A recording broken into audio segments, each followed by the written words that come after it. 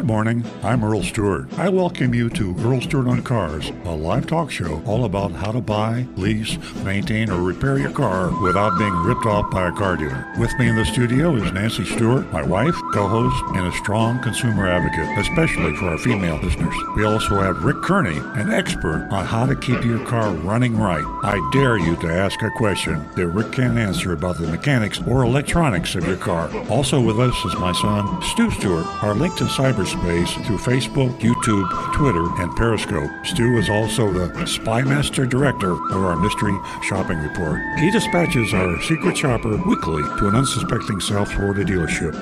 And now, on with the show. Good morning, everybody. Here we are again. And we're in the studio here in North Palm Beach, Florida. We're speaking to the world. We reach out with YouTube and Facebook, cyberspace. We're all over. You can stream us. We're on the old-fashioned radio. We're sitting in an old-fashioned, very old-fashioned, as a matter of fact, radio studio. We're having technical problems here, there, and again, but we overcome. We shall overcome, and our computer's not working again to get the phone calls through, but we're going to do group text, so there's always a way around every problem. And we will take your phone calls, which are very important. If you're new to this show, you haven't heard Earl on Cars before, you're in for a treat. If you heard the pre-recorded introduction, that's what it's all about. We're going to tell you how to venture into a car dealership for service, maintenance, or to buy a car, God forbid, in today's market. But if you have to go in and buy a car, we're going to tell you how to get by with the least pain and the least financial damage. We've been doing this for close to 20 years, and we think we know what we're talking about. There's Rick Kearney, by the way, is sitting on my right. He's a certified diagnostic master technician, and if you got a problem with your car, he can pretty much figure it out. Even if you call in, better, you send an audio clip or a video clip to our YouTube, or you could email it to Rick.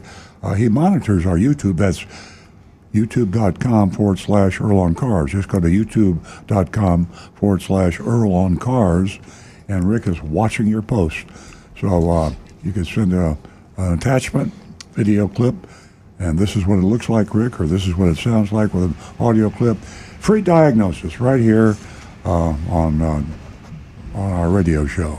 This might be the wave of the future. Who knows? Maybe people won't be going into car dealerships. They'll be just communicating by whatever is the best communication. Rick?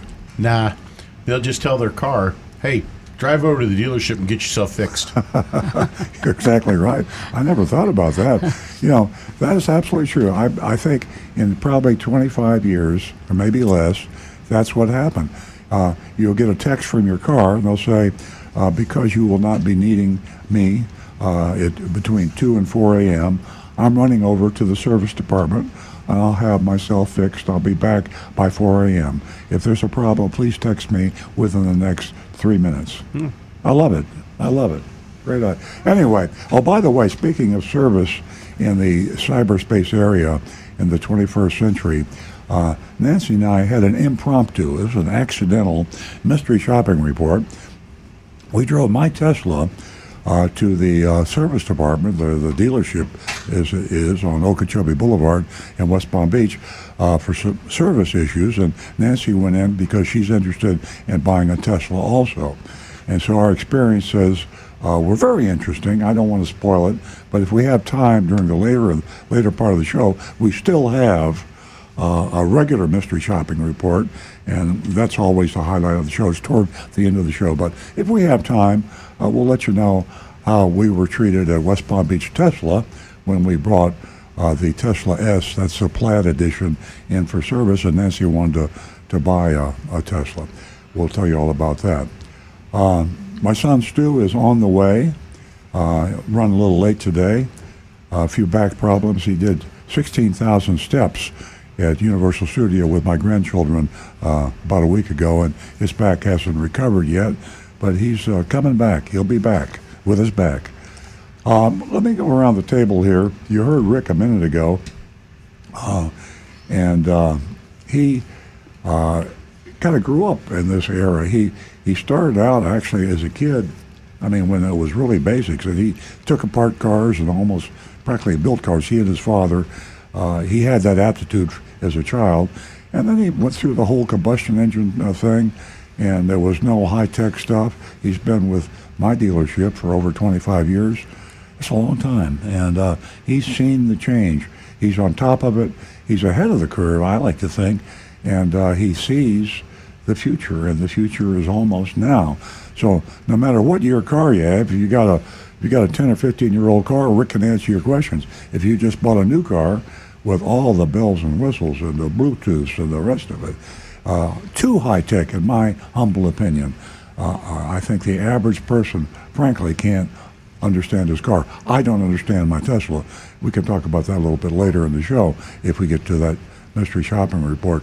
But as I said before, please let Rick know if you have an issue. Call in 877-960-9960.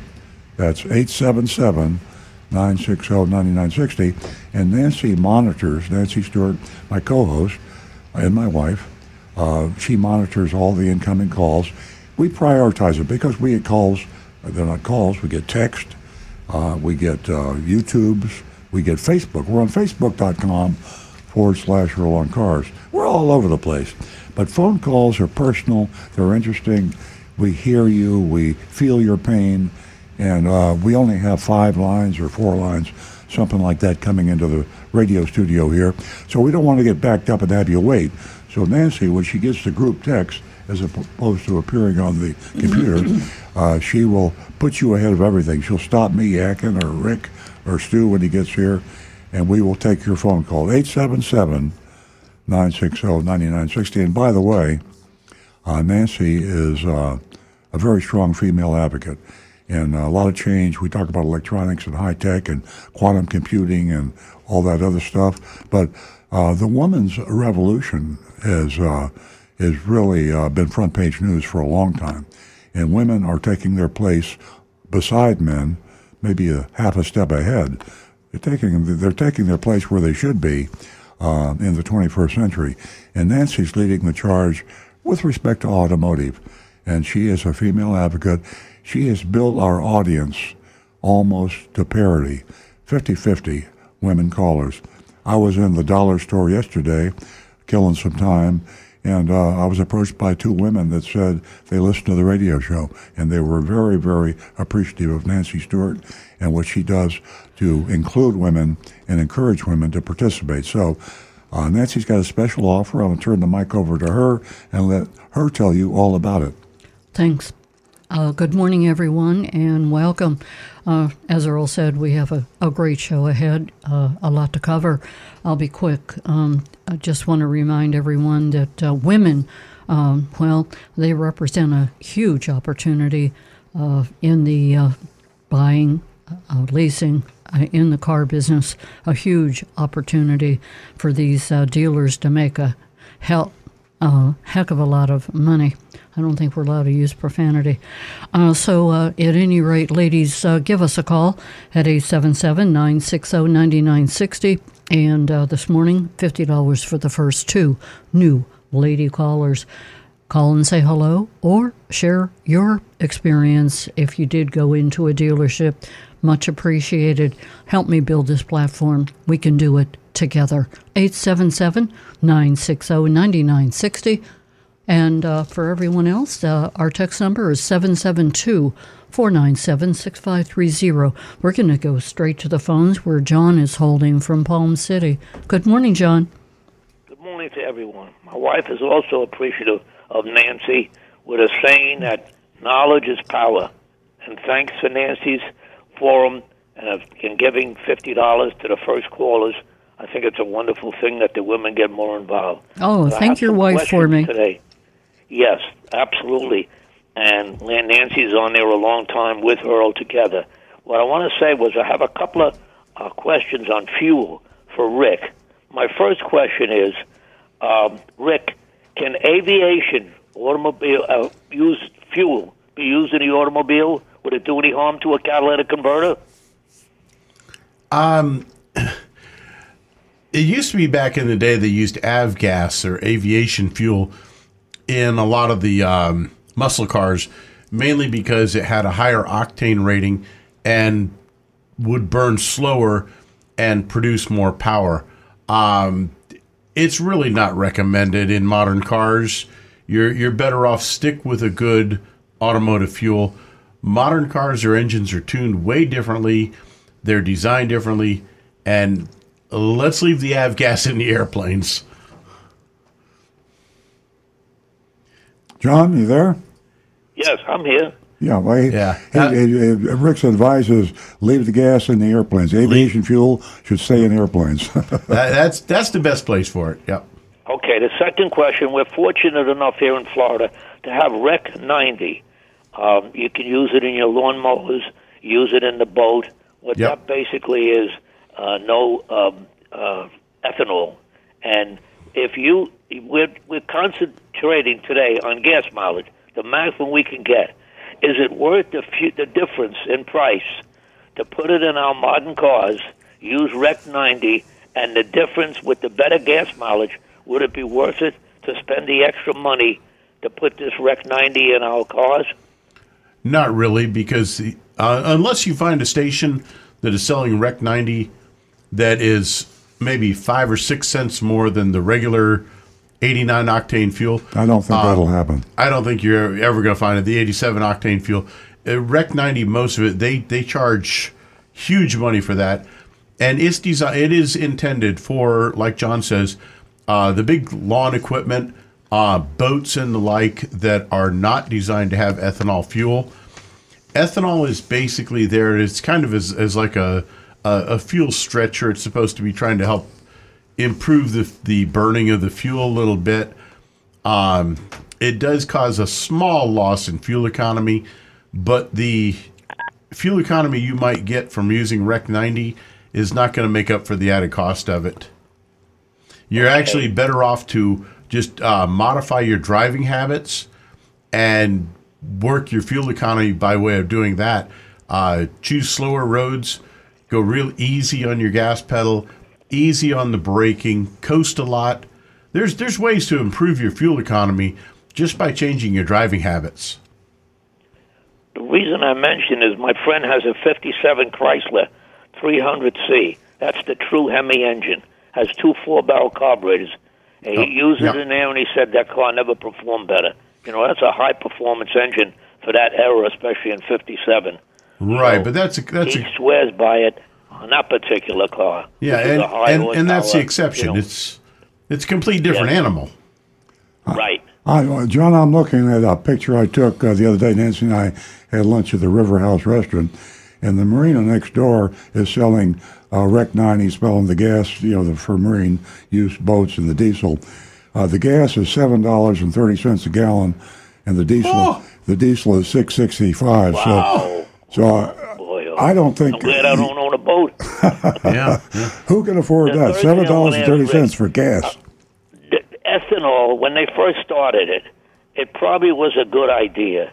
Now the president signed legislation that we can have legally up to 15% ethanol and use it in our car. It's a little bit cheaper, but isn't ethanol very corrosive and dangerous? I mean, I read where it takes 22 pounds of corn to make 1 gallon of ethanol. And if somebody like Earl would put that 15% in his 37 Pontiac, look out. I mean, all the lines, the fuel lines, the carburetor, the fuel pump, the rubber parts would deteriorate completely. So what's Rick's opinion of us using this ethanol in the gasoline in order to stretch the budget of the fuel? First thing you do is look on your fuel cap of your car, and it will tell you what you can run for a percentage of ethanol, up to 10%, up to 15%. And on those very few vehicles that are left that are flex fuel, they can run the 85% ethanol.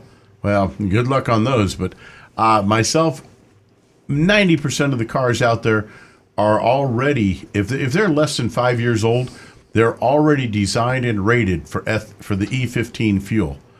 And it's completely safe in those. If you do have an older car, just look at the sticker on the pump. Make sure it's only 10% ethanol. That's great information. I thank you, Rick, for that information. Well, thanks for the My call. pleasure. Man. You always got the great questions. We really appreciate your calls. Yeah, we appreciate Thank you. you, John. Have Thank a you, guys. great Thank you. weekend, and thanks for being part of the show.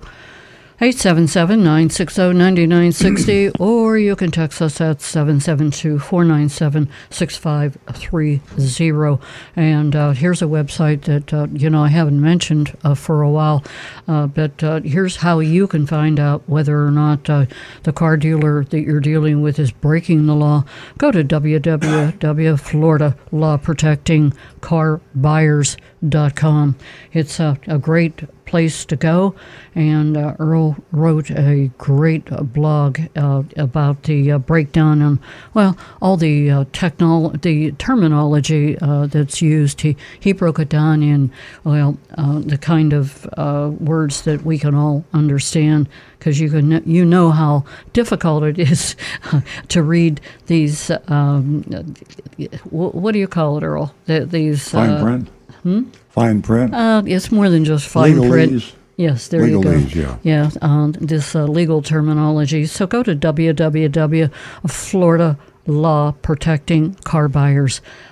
We are going to go back to the recovering car dealer. Well, just to announce that Stu Stewart is in the studio. Hello, everyone. With a back that is walk 16,000 steps with my grandchildren. And 16,000. That was last weekend. This weekend, it's more like 16 steps with my back yes. issue. Well, I mean, yeah. But last weekend, I was that's what caused the miles. background. So, Stu's in charge of our mystery shopping report. And if we don't have any phone calls waiting, I'm just going to mention an impromptu mystery shopping report Nancy and I had. My Tesla, I had a little problem. I was backing out of the driveway about a week ago, and suddenly everything went black, not with my eyes, but with the dash and all the lights of any kind on my Tesla. With a Tesla, to go forward, you have to reach up and touch the screen and move up for forward and back for down. I couldn't see where it was on the screen, so I kept backing up. When I wanted to go forward, I ended up in my neighbor's yard across the street. That disturbed me very much, and probably almost as much as my neighbor. Right. So Dr. Bourne. I finally got lucky, and I hit the black screen and moved it forward, and I started to drive to the dealership, and then I said to myself, this is crazy. Why am I doing this? Because I couldn't see turn signals. I couldn't see odometer. I couldn't see any of the warning lights passing. So I was flying blind in my Tesla. So I called Stu, and Stu says... I said, if everything went black, Dad, you should call your doctor, Doctor, not me. But I did. He said, have you rebooted it yet? I think Stu said, and please get Nancy out of the car. Yes. Get her to safety immediately. So that's what I did. Computer, Tesla is a computer, and so I rebooted, and sure enough, all the lights came back on. But it scared me, so I decided we should take it in. Tried to make an appointment, and I had to make it for next week. They checked my computer. They checked my computer on my Tesla, and said everything's okay. Whatever happened was a glitch. Yeah. Somehow I didn't feel totally comfortable, but it probably won't happen again, Most and likely. we see nothing wrong. But I had some safety campaigns, recalls, that I had to get fixed, so that was for the following week. So that's where the impromptu mystery shopping report comes. Nancy and I drove to the Tesla dealership on Okeechobee Boulevard, and we pulled in. And it was very few cars, very few people anywhere. The service department looked like it was closed, so I had to pull up and I parked. And then a young man walked out and said, "Are you Earl Stewart?" I said, "Yes." He says, "I saw your car pull in. I was expecting you." I said, "Great." I said, "How long is this going to take?" He says, "Well, unfortunately, we don't have the parts for both recalls." I said, "Oh." When will you get them? He said, "Well, we're not sure. It'll probably be weeks." So I said, "Well, would you like to do the one?" I said, "Do you have a loaner car?" They said, "No." And I said, "Well, I think what I'll do, I'll wait and I'll come back when you have the parts and you can do both." So I got back in the car, and Nancy and I are now going to go to lunch. I looked at my iPhone, and I couldn't bring up my Tesla app because it was locked in service mode. It was telling me I was in the service mode. They told me I was in the service department, but I wasn't. I was on my way to lunch.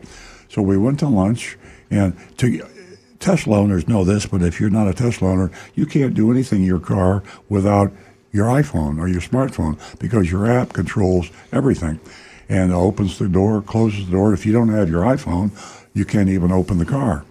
So I look at my iPhone again while we're in the Tesla store, in the restaurant, and it's still in restaurant mode. So I panicked. We had to Earl, call.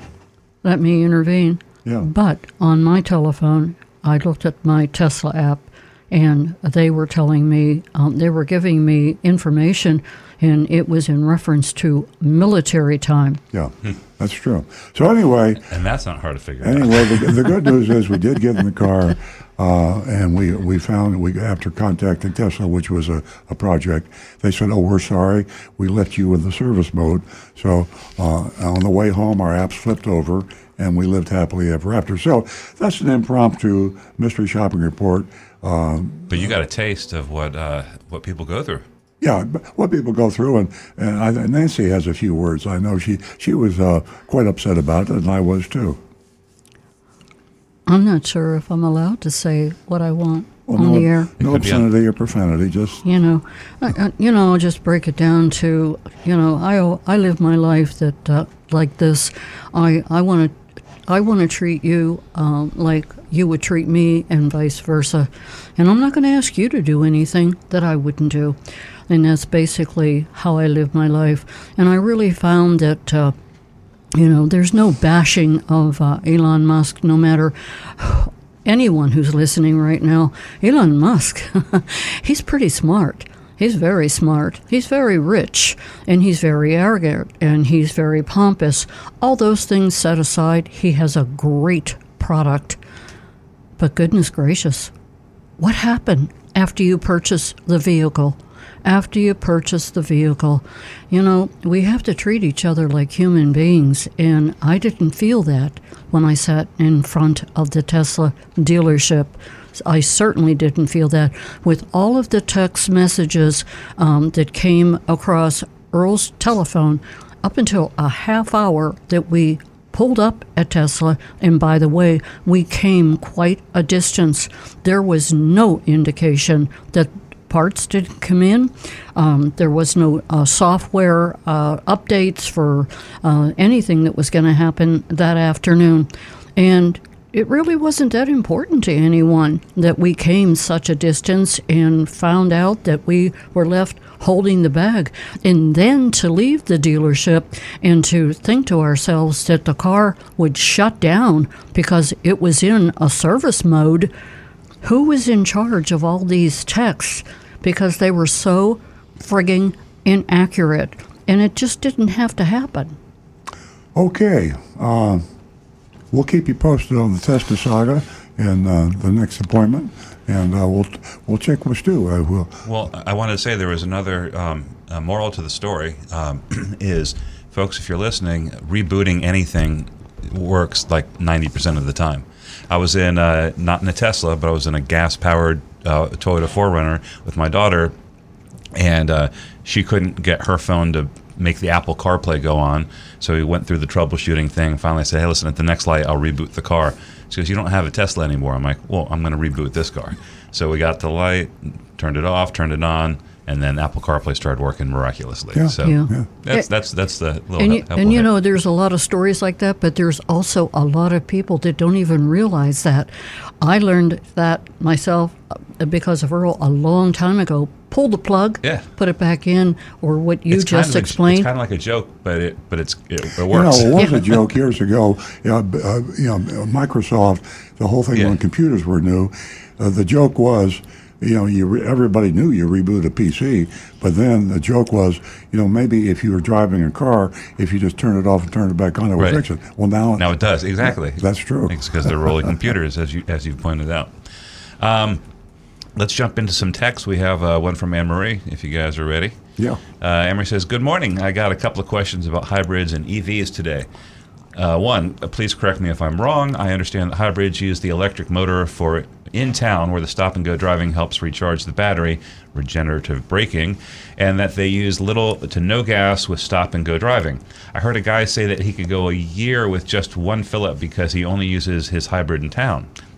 If this is true, wouldn't the gas go stale by the time he refueled? Let's address these one at a time. So this is interesting, real quick, because Rick is, I think, the holder of some record. Our listeners probably don't know this, but Rick drove a hybrid, modified hybrid. Plug-in, yeah. But go ahead, Rick. We basically we took a Prius, modified it to a plug-in hybrid battery system, All right.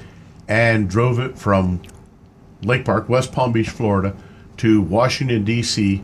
with less than a tank of fuel. Yeah. That's It had a couple gallons in it left when we Yeah. filled up, yeah. Yep.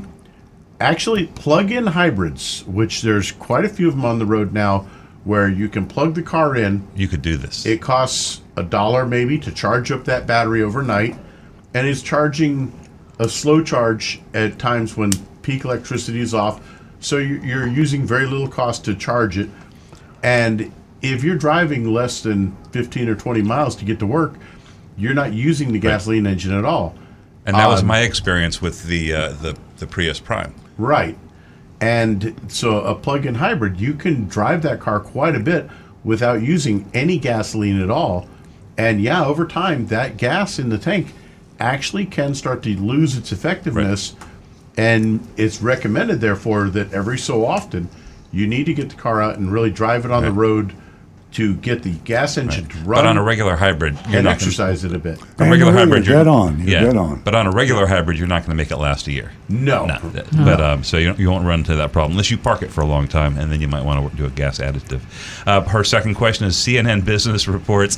I knew Anne-Marie was going to call us on this one. CNN Business reports that Toyota is recalling the 260 BZ4X electric vehicles that have been delivered so far. I don't know if they've all been delivered, but they are all in dealer inventories and all that. But yeah, no, huh?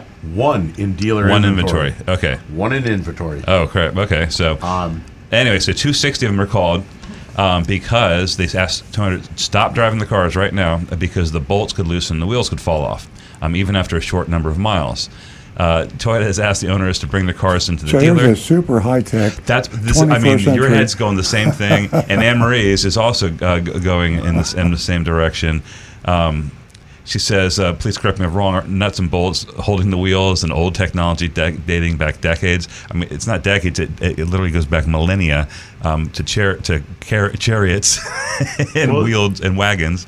But I was relieved. Hold on a second. I was relieved because. Not that we had a recall. This is a terrible rollout, and it's embarrassing. It's their entrance into the EV market, and but thankfully, it's not a problem with the EV technology because that would cause.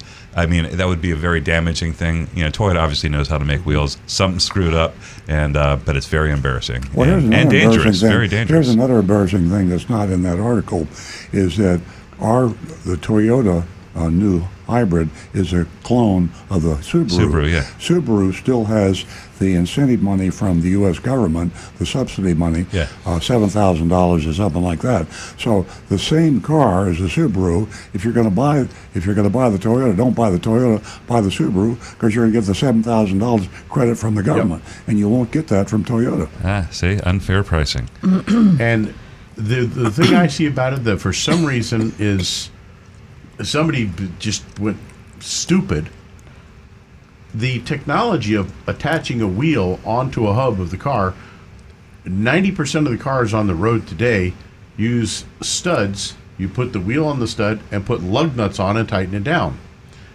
They went with the Volkswagen and European idea of put the wheel onto a little tiny rim of the hub and put bolts in through the wheel into the hub, using lug bolts instead of lug studs and lug nuts, and it's ridiculous. And now they can't seem to keep them tight.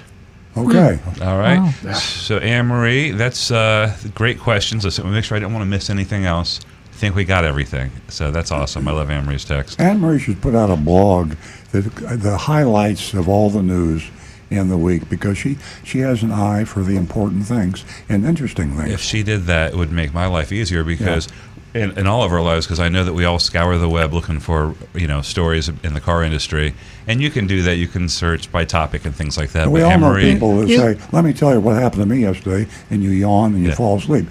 When Anne-Marie texts, everybody gets alert, because we know it's going to be dynamite, Yeah. and she's betting 1,000. Yeah. Yeah. Anne Marie, I want to take a moment and thank you. Week in, week out, you send in a, informative text, and you enlighten us, and you enlighten our audience, and I just want to thank you. Thank you very much. Okay, let's see. Let me find some anonymous feedback for us. Here we go. Hello, is it worth the price difference to buy a hybrid instead of a regular gasoline or diesel engine if I plan on keeping the vehicle for about 15 to 20 years? I say absolutely. I think everybody would concur with that. Hybrid, hybrid arguably could be could be the thing that delays the all-electric vehicle, because it is such a it takes the anxiety, the range anxiety away. Maybe I'm old-fashioned, but the idea of driving a car that can also use gas makes me feel a little bit better. There's a whole lot of gas stations out there.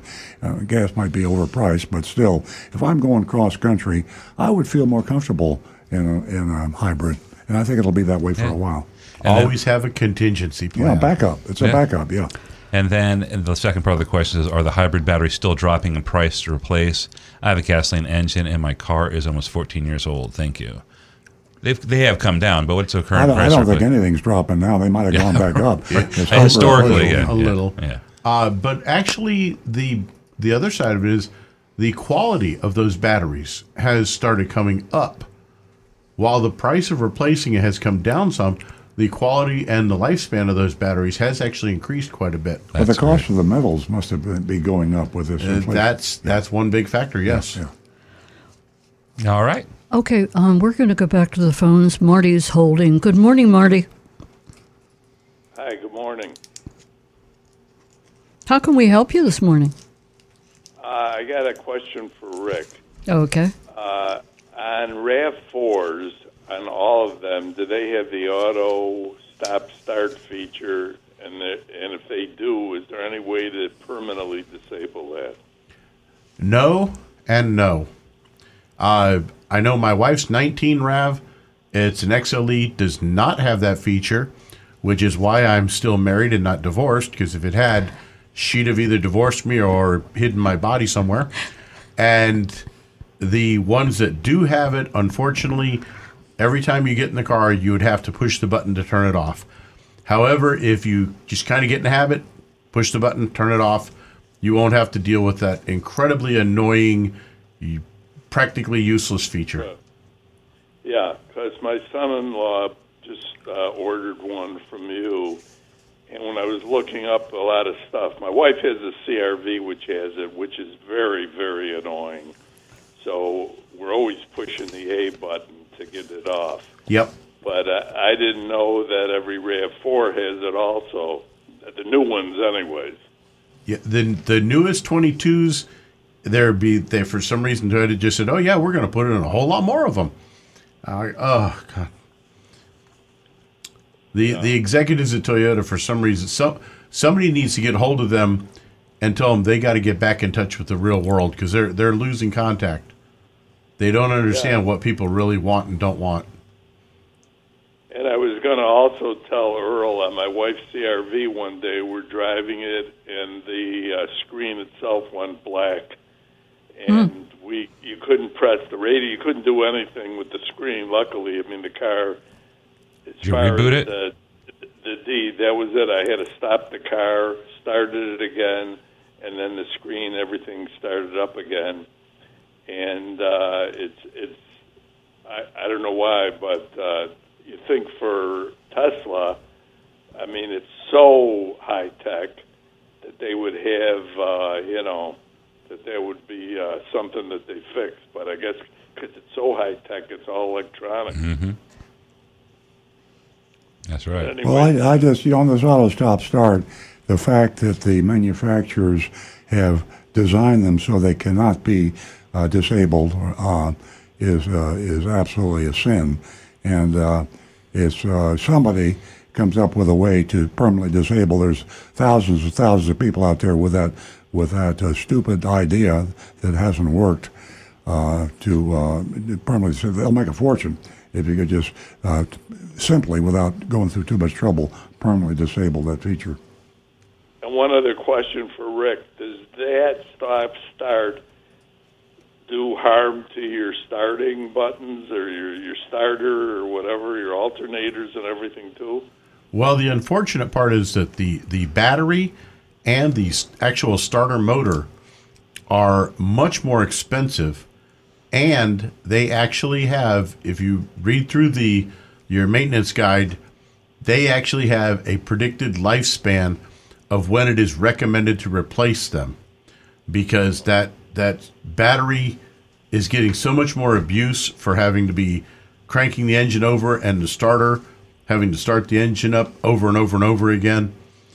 So they actually put a lifespan on them, and they said, just like an air filter, it is recommended at such and such a mileage that you replace both the starter and the battery, and they're quite expensive as compared to the normal standard issue type starter and battery. That's why I highly recommend it for most folks. Actually ignore that part, replace them when needed, but turn that feature off as often as possible and expand the lifespan of those two units. Okay, yeah. So I'd say push the A immediately. Yes, sir. Yes, sir. All right. Thank you, Mark. Call again. Okay. Have a good day. You too. Talk with you again, Marty.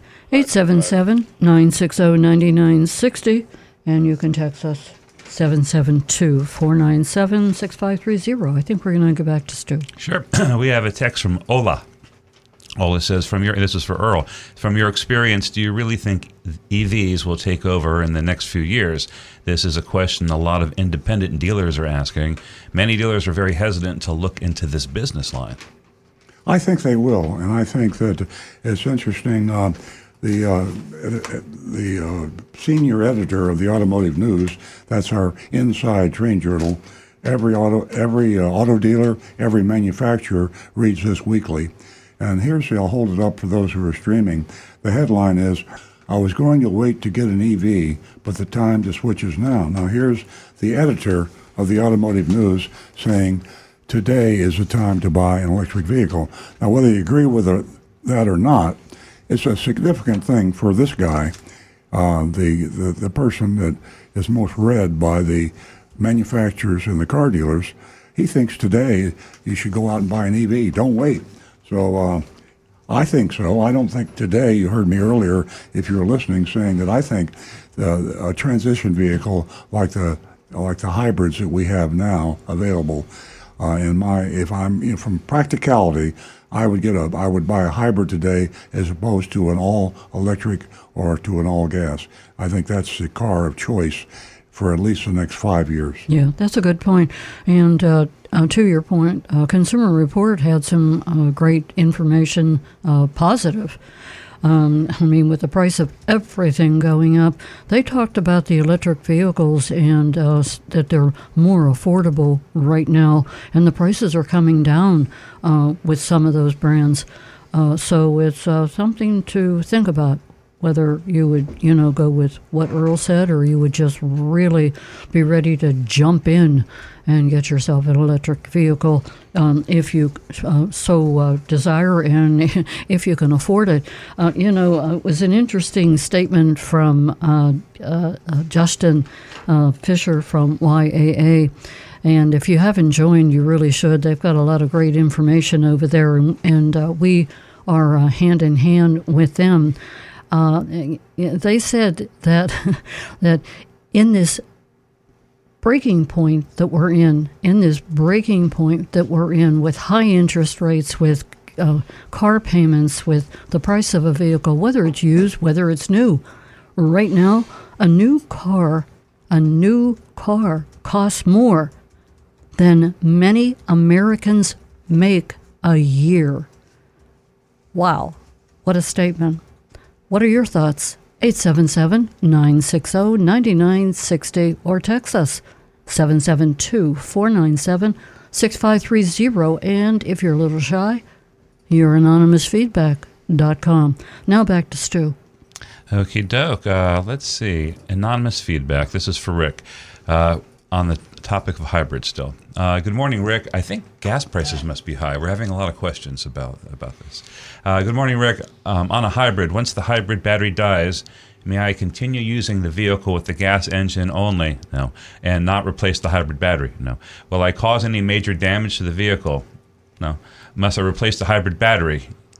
Thank you. I'm sorry. I hope everyone is well. I love the show. Yeah. Most hybrids, the car will shut down within a short time after the hybrid battery finally reaches its quitting phase.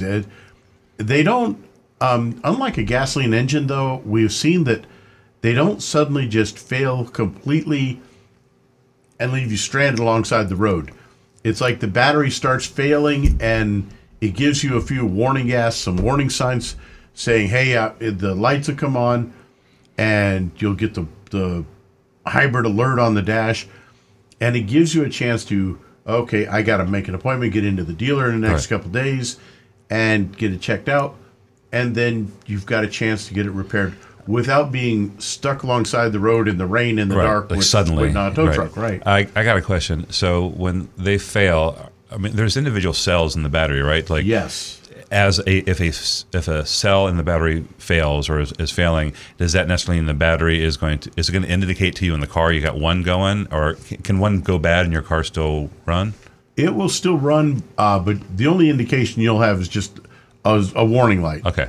It's just a generic warning light that says hybrid issue. When you have an issue like this, is it possible that you're just having an issue with a couple of cells and it's an inexpensive repair, or is it once you have a cell going, the whole thing has got to be replaced? Now, the original intention was to be able to replace individual cells, but that never came about. Okay. It went to replace the entire battery as a unit, and that's just been the way that it's been done. Yeah. I just checked the hybrid battery on a Prius cost of a replacement on Amazon.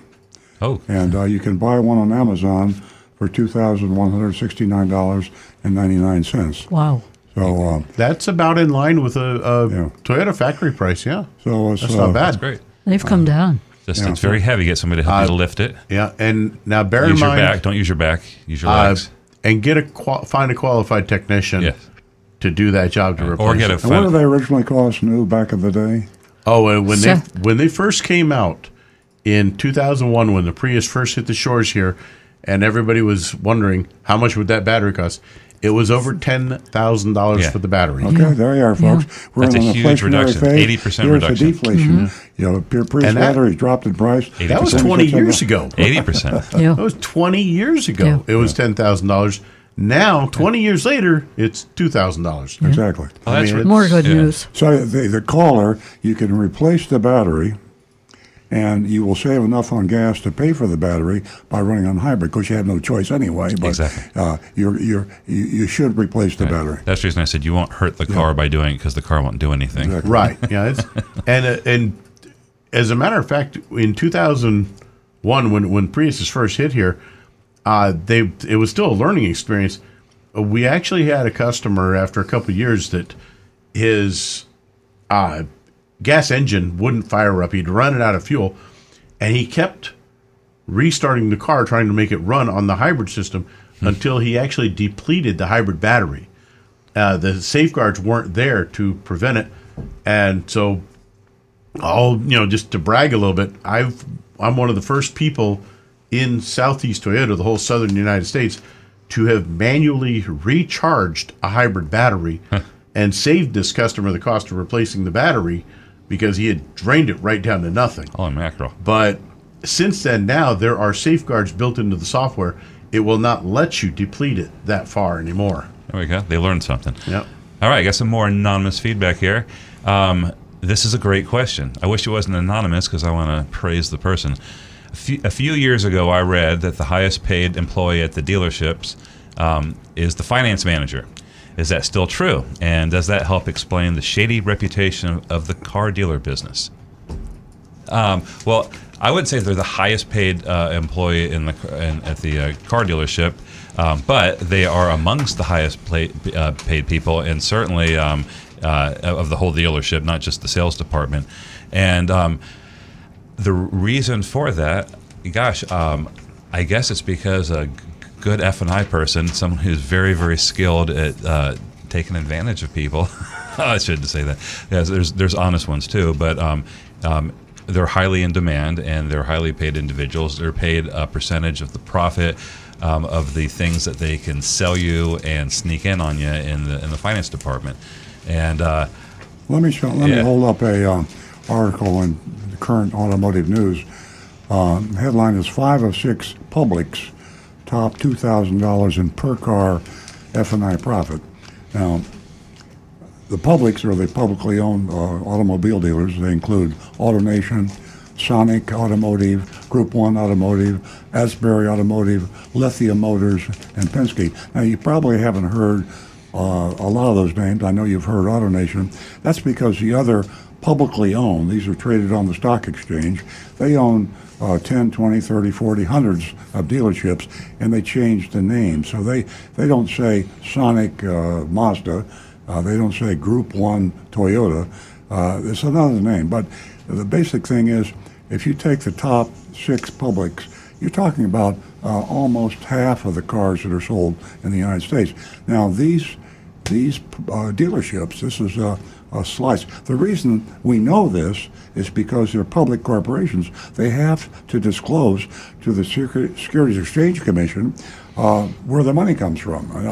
And so car dealers keep their financial statements extremely secret.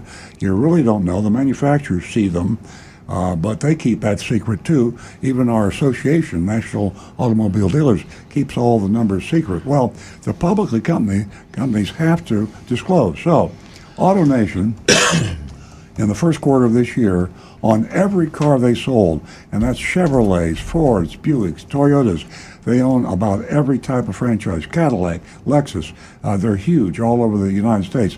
They made, on the average, $2,691 on every car they sold, new and used, whether they financed it or not. Now remember, some people pay cash, so they make zero.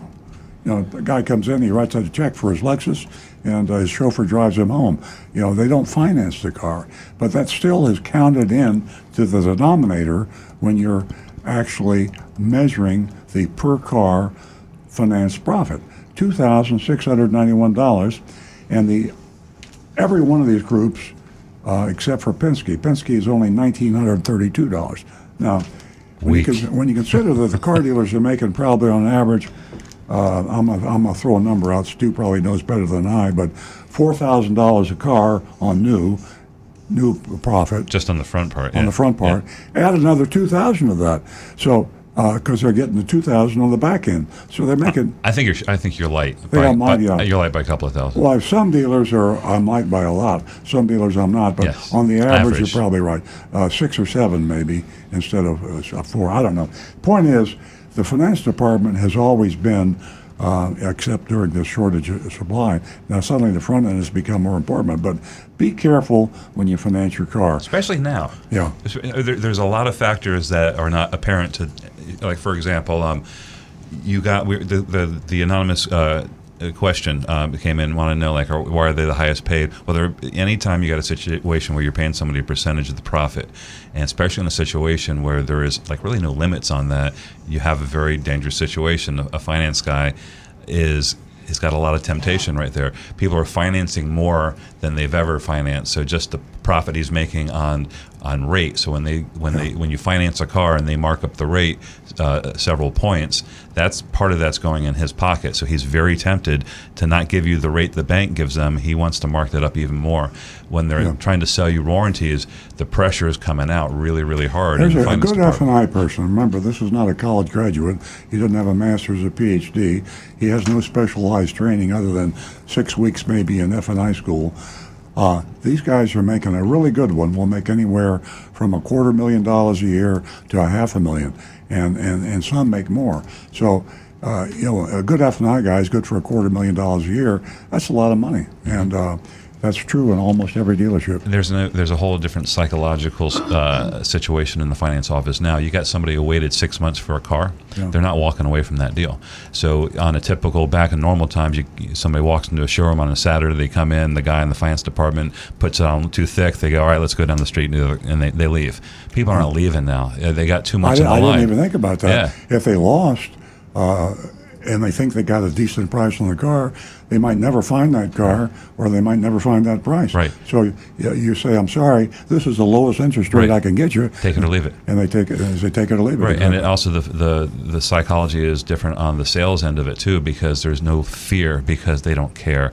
If you walk away from that car, Yeah. there's a guy who's going to pay more money literally that day or within hours. So Folks, don't buy a terrible. car. Exactly. Don't buy a car today. Do not buy a car today unless you absolutely have to. It's a seller's market. The dealers are getting rich. The finance managers are getting rich. The sales manager, everybody. The dealers, the manufacturers. So stay out of the market for a few months anyway, if you can. Sounds like a good idea. Just as a sidebar, I just got a alert from Tesla. Our car may be gone. I'm not sure. Do the car just leave and go to the service department without you? Possibly.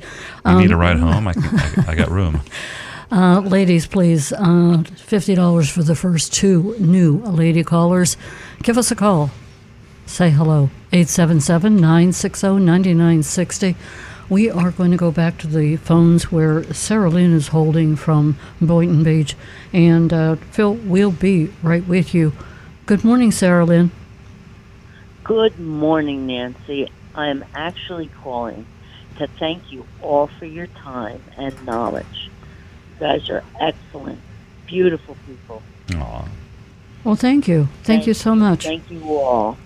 And And I wish you all a great day. thank you, Sarah. Thank you. Sarah, before Hey. before you go, I believe this is the first time that you've called the show. No, it isn't. It isn't? No, ma'am. Maybe the No, second? Thanks for calling again. My It- pleasure. I'm planting I a just wanted seed. to I'm say encouraging you to call more often. I do. Thank I you. just call my name Sarah instead of Sarah Lynn. Okay. Thank you so Thank much. you all so much. Have a great day. Thanks for the compliment, Sarah Lynn. Have a Thanks great for the weekend. knowledge, Nancy. You too. Bye-bye. Bye-bye. Okay, we are going to go to Phil, who's holding in West Palm Beach. Good morning, Phil. Hey, how y'all doing this morning? I was really taken by your story about your Tesla because I've got one ordered. I've had it ordered since October, and I'm really tenuous about do I really want to buy this car because I've got a Prius hybrid I've had since 2017, and I absolutely love it. In fact, I've also got a hybrid ordered from an NX Lexus from J&M, thinking maybe I would take the hybrid over getting the Tesla. So after y'all just went through with yours, I am really tenuous about taking this car. Well, So, we were very angry, Phil, and still are to some extent. I think we've cooled off a little bit. In reflection, and Nancy got her opinion too. In reflection, I've had that Tesla for over a year, and I haven't taken it into service. There hasn't been a service required. Now, there's not too many cars you can say that of. With combustion engine cars, you can't do that. You got to bring it in every 6 months or 6,000 or 5,000 miles, whichever comes first. You got to have the oil change. I don't have to have the oil change. I think the all-electric car will require far less maintenance. I think that the Tesla anticipated this a bit in their service departments. I think the problem that we're seeing with Tesla, Nancy and I, are that one thing, it's almost impossible to get them on the telephone. When I bought the car, I could not get people on the phone. If I did get them on the phone, it was a chore, and they didn't have the answers. They're set up 21st century for strictly electronic communications, and it's efficient. The same thing with the car. So it will be a culture change for you, Phil. But I would not get the Tesla because of the service department treatment. They need to work on that. Yeah. And I think they will improve it. I'm with you on that. Phil, don't not let you get the car. But I had a similar experience with a service issue, and I found it frustrating too. There's not a lot of human contact, a lot of messaging on the app, and it's impersonal. It's efficient, like Earl said, but if you're confused about something, you need to speak to somebody. It's not that easy. Yeah. It definitely isn't that easy. And, my point is the fact that there was a lot of money spent on this Plaid, a whole lot of money. And I don't know, maybe I had my Pollyanna tinted glasses on or something, but I thought that all of the texts that Earl received in that couple of weeks and up until the moment we pulled in, I thought they were all accurate, and I kind of dropped the ball because I usually check on things, but it is that Tesla reputation and Elon Musk, and I thought that thought and that journey would follow me all the way through to the dealership and the software update and everything in between, including the gentleman who was standing there with the clipboard who just didn't inform us prior to us arriving, which, like I said, we came a long way. But would I buy a Tesla? Absolutely. Did I want to buy a Tesla that day? No. Earl said, come on. He said, let's go in. I says, you really don't want to take me in there because Earl knows that, well, I can put the crazy hat on real quick. So, like I said, and back pain had a lot to do with it, too. I was in a terrible amount of pain, and I drove all the way to Okeechobee Boulevard, and I just expected better. But as I always say, I say it all the time, knowledge is power. And like I said, maybe I dropped the ball. So that's my take. Well, and the thing is, too, I agree with you because I've been trying to get information about the status of the car and everything, and you got to call people on the phone, and half the time you can't get them, and they don't even return calls when I call the service center down there in Okeechobee. So I'm not really sure that this is what I want to do at this point in time. Yeah, I don't blame her. I mean, it's kind of costing the business. I don't. Nancy says she's still going to buy the car. I'm not so sure. I mean, it's just it's something that you have to. I'm one of these people. I got to have the first iPhone, the first this, the first. I like high tech, and I know the pain I go through. I'm wearing something called an Oura ring. I'll hold it up. It's really cool. I won't go into the technical benefits. It's a health thing. There are no human beings that work for this company. I'm convinced. Everything is strictly computerized, high tech, texting back and forth, and you have to get into that mode if you're going to get a Tesla. And I'm not completely in that mode. And I was born in 1940. I think if you were born in 1975, it'd be a different story. Speaking of being born in 1940, Earl pointed out to me yesterday several times, Earl and I are in our 80s, and guess what? We are really a tech savvy. Earl, he's a genius, and he does so many things to update our technology, in the house. It's just incredible. So I don't know, does it have anything to do with us being in our 80s? You just want... Yeah, you spend that much money on a car and you just expect better. But I'm just pleading to the audience out there, the Tesla audience, that you still have to do your homework. Knowledge is power. And am I going, again, to buy the S? I probably will. It's a great car. Elon Musk has got a great product. Thanks for calling, Phil. Keep us posted on your decision. I appreciate it. Thanks. Yes, please do. I think that Rick has got some YouTube backed up from my sources. Actually, I got a couple of interesting ones here. Our buddy Donovan, he says, when it comes to EVs, all you have to do is look at Europe. They're about 24 months ahead of us when it comes to this. We are about 6% of cars sold EV. They are 25% of cars sold being EV. Huh. They will be at 50% in 2025. Mm-hmm. We'll be there a short time after. It should be said that hybrid batteries last a really long time, and they have, the lifespan has increased. So this should not be a worry for someone buying one. The same goes for a full EV. They will last a really long time. And I've got one other here from our buddy Negan1, who says, "Good morning, Rick. Learned an important lesson about changing cabin air filters. My AC," now bear in mind, Negan lives out in Arizona. Probably some very dry, dusty conditions where he is quite often. He says, "My AC had been acting up the last few weeks in Arizona hot weather. Some days 42 degrees out of the vent, other days 50 plus.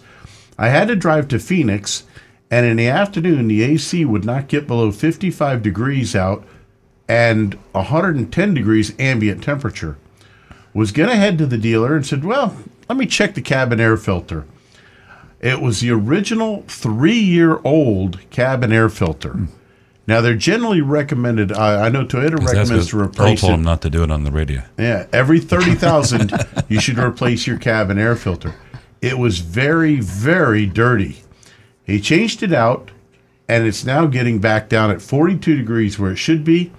And he said it was also causing high refrigerant pressures.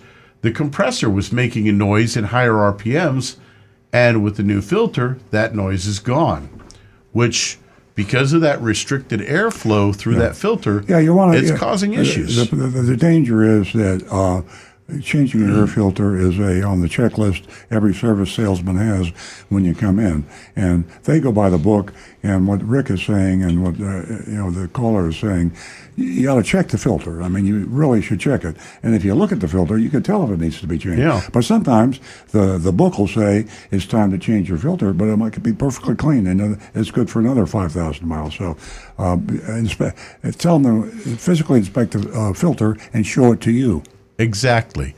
And bear in mind also, a lot of folks I know have allergy issues. I've got some.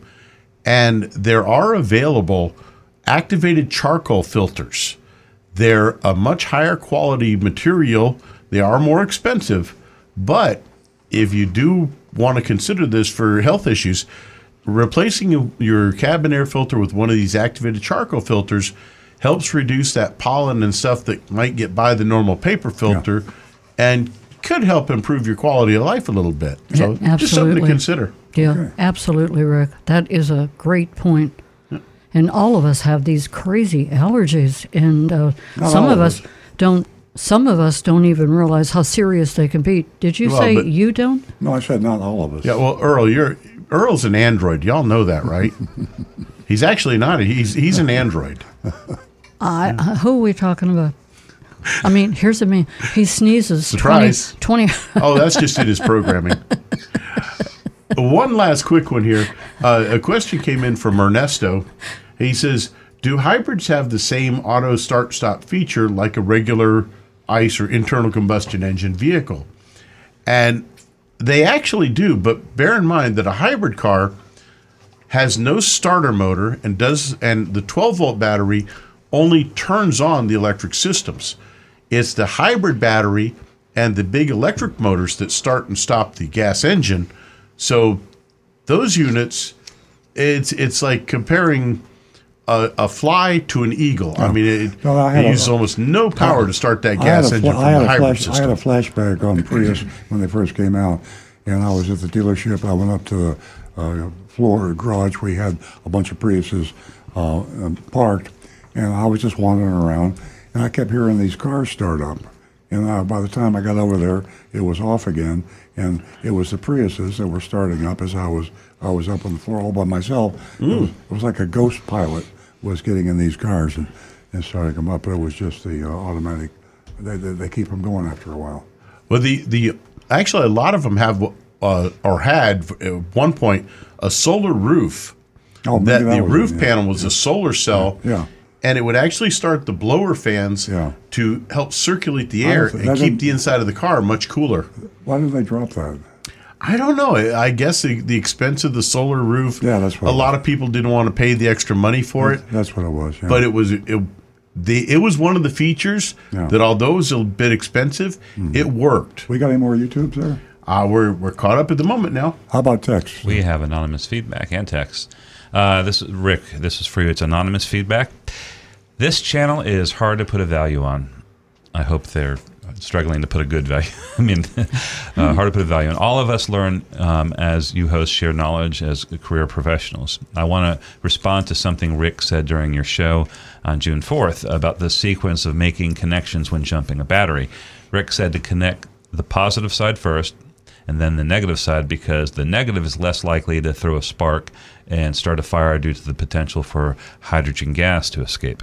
My knowledge as an electronic tech says that there is no difference in spark at either polarity. The voltage potential is there, unrelated to which side the load is on.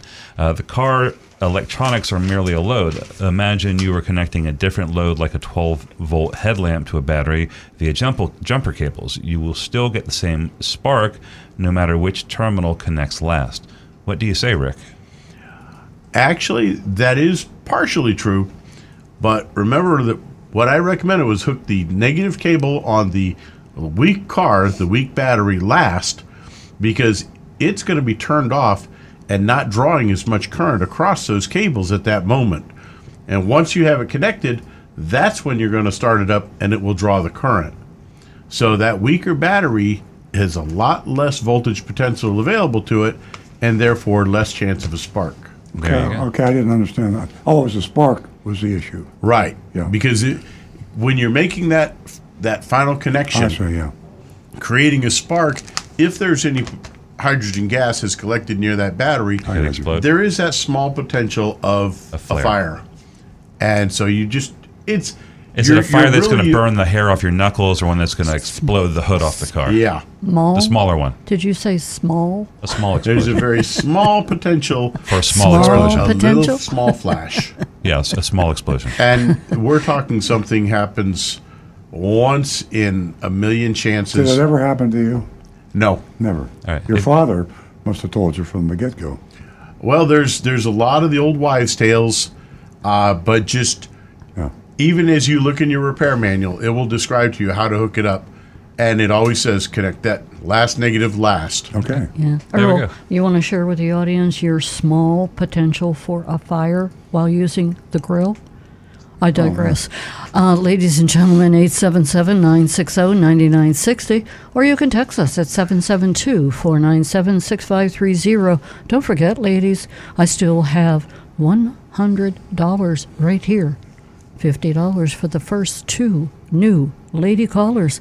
Give us a call. Give us a shout. Give us an experience. It doesn't matter. We just want to hear from you. 877-960-9960. We're going to go back to the phones, and thank you, Frank, for holding. Good morning, and how are you? Oh, Yeah. boy. Hey, Frank. Hello. Hey, Frank. We hear you. I called last week. I got another question for Rick. My dashboard said that the battery is getting weak in my fob, so I changed it.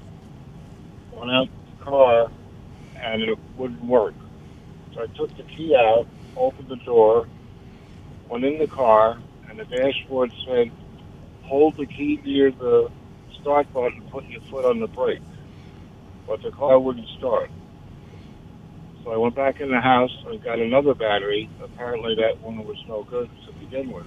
Put it in and it worked. But why didn't the car start when I followed the directions? Now that's a difficult one, because normally the immobilizer chip that's in your fob, if you hold it up directly against the power button, that's where the one of the rings is that will detect that chip. You need to hold it with the emblem side against the power switch, though. If you actually had it backwards, sometimes that creates just enough gap that the signal won't travel far enough. So they always say hold the emblem side. I'm sorry? I didn't do it that way. I just held it up. And I was in a hurry because I had a doctor appointment, so I just went in and changed the battery. And, okay, so I'll know if that ever happens. Yep. But If I changed the battery as soon as I saw the warning there that it was getting low. Right. Yeah, you might have got the battery you got might have been dead for some reason. But yeah, in case even if the fob gets wet, say you accidentally go in the pool or in the water with it, and it does kill that fob to where it doesn't work, that chip will still work. You just hold the emblem side directly against the power switch, step on the brake, and then press that power button, and it will start up. Let me ask this question, Rick. You magnify, you amplify the signal when you hold it up against your head or your chin, and if you held the cymbal side up against your forward, would that be better than holding it up against the? No, because you're not actually transmitting a signal at that point. You're actually using the chip itself. Yeah, that's right. That has a range really of only about a half an inch. Yeah, very good. Okay, another little trick, Phil. That'll Frank. I mean, if it comes up again, you know what to do. Thanks for the call. Yeah, all right, thank you. Have a great weekend. 877-960-9960. Earl, I forgot all about mentioning you earlier about being a genius. Here you are, you're sitting in the Tesla, just kind of tinkering around, probably doing something more productive than they did down on Okeechobee Boulevard. And so your screen is out. It's what was it, black and white or whatever, and over and over again, we had to use the car in that condition. So explain what you did to reactivate that beautiful colored map. It wasn't my genius at all. It was come on. It was Colonel Google, and actually it was YouTube. I can't stress enough, folks, especially the older people out there listening. If you don't use Google and YouTube regularly, I dare you to think of any question that you can come up with that they can't answer. It is, I played with that dashboard and all the controls, and I went through the thing over and over again, and I was totally frustrated. Finally, I just went to Google and I said, why did my navigation map change to grayscale from color, and how can I change it back? I just put it in English. I didn't try to be fancy. Mm-hmm. I just spoke the way I would normally speak. Number one on the list was a YouTube, and it said that it repeated exactly what my question was. And it was Rick. Could have been Rick, yeah. What to do when Google your Rick. dashboard but basically, I watched the YouTube. I'm sitting in the Tesla, and I watched it, and they said, do this, do that, hit this button, hit that, bam, I got the color back. So. Did you comment on the video and thank them for saving I your life? should have. I didn't do that. Go back and do that. I will do that. Yeah, but there's not an answer Google doesn't have. You can get trapped by going down too far to find something that sounds better. Take the first answer. The first answer is usually the best answer and the simplest. And folks, when you do that on a YouTube channel for someone like that, take a moment, hit the like button. And subscribe. Yeah, exactly. Believe it or not, a lot of these folks make a living or make a good side. And it's also more likely they supplement their income very well. And the more subscribers that they have on their channels, the more advertising the they get. The higher up the list. Yep. Yeah. And you know what? I'm going to start doing some YouTubes. You know why? Earl told a great story right now, but he didn't start from the very beginning, where I had to take the hammer out of his hand, and he was going. Oh, he charged the Tesla with the hammer, and he started his story at a very calm. Right. YouTube, he came in chapter 3. Went to YouTube. And, I want that sound as a sound effect. He goes through that, so nobody else. But he goes through that to come up with the answer. Then the listeners don't have to go through that. Well, a millennial doesn't have the fit. And I have to overcome. You just got to remember immediately my 20th century mentality, and then I can enter briefly the world of the millennial. This is a conversation that we have often. Yes. Hey, Stu, sorry to bug you. This is going wrong. I'm like, I don't know. Had you Google it yet? And you're like, damn it! All right, yeah, let me Google it. Yeah, exactly. I could credit Stu and my other sons for telling me to. Because I would calm down. I would call, I called Travis Jones, right, and said, "Can you tell me? I know you don't work on Teslas." Right. And fortunately, he was busy. Right. I should have never called him. So I had time to fiddle with Google. Right. And I fiddled with Google. I texted him back and said, "Never mind." Well, it's kind of funny because that's what everybody's doing. Like, so people call the show. We don't know the answer. We're Googling it. You call Travis. Yeah. He's going to Google it. You call Josh. He Googles it. We just got to remember. You just got to remember to Google. You got to remember. Google is probably they're going to be the AI monster that takes apparently over the world. they already are. Yeah, little funny. All hail Lambda. A little funny anecdote is that I believe it was Google fired an employee, Right. because Because of the Lambda. employee was absolutely convinced that the They're AI. their AI bot, their AI robot, Lambda. was human. Lambda, completely sentient. Yeah. Hey, I read the conversation. I know they're saying it's not. It's a pretty smart bot there. That's He said he was sounds, his friend. sounds real. This guy, he worked for Google. He hired a lawyer. Yeah, you're right. No, he did. The bot asked him. The AI said he wants a lawyer, so he hired him a lawyer. Yeah, okay. That's true. I know. So it's amazing. It's you old folks like me that can put one foot into the 21st century. It's a lot of fun. You'll still be frustrated, and only the millennials will fully appreciate it. But we got our one foot in there anyway. The millennials don't know anything, Dad. It's not the millennials Yeah, who know we're- it. It's hey- not the millennials. It's Gen before Z. that, yeah. Okay, No, kids, it's we're the really new kids. backed up now. And I lost track. Hey, Jonathan, is that Dick that's holding right now? Okay, Dick, thank you so much. I know you've been holding for a while. We got carried away here. Good morning. Hello, Dick. Hello in Radio Land. Yeah. Dickie. Yeah, there you are. I'm here. Yeah. Good morning, Earl. How you doing? Doing great, thank you.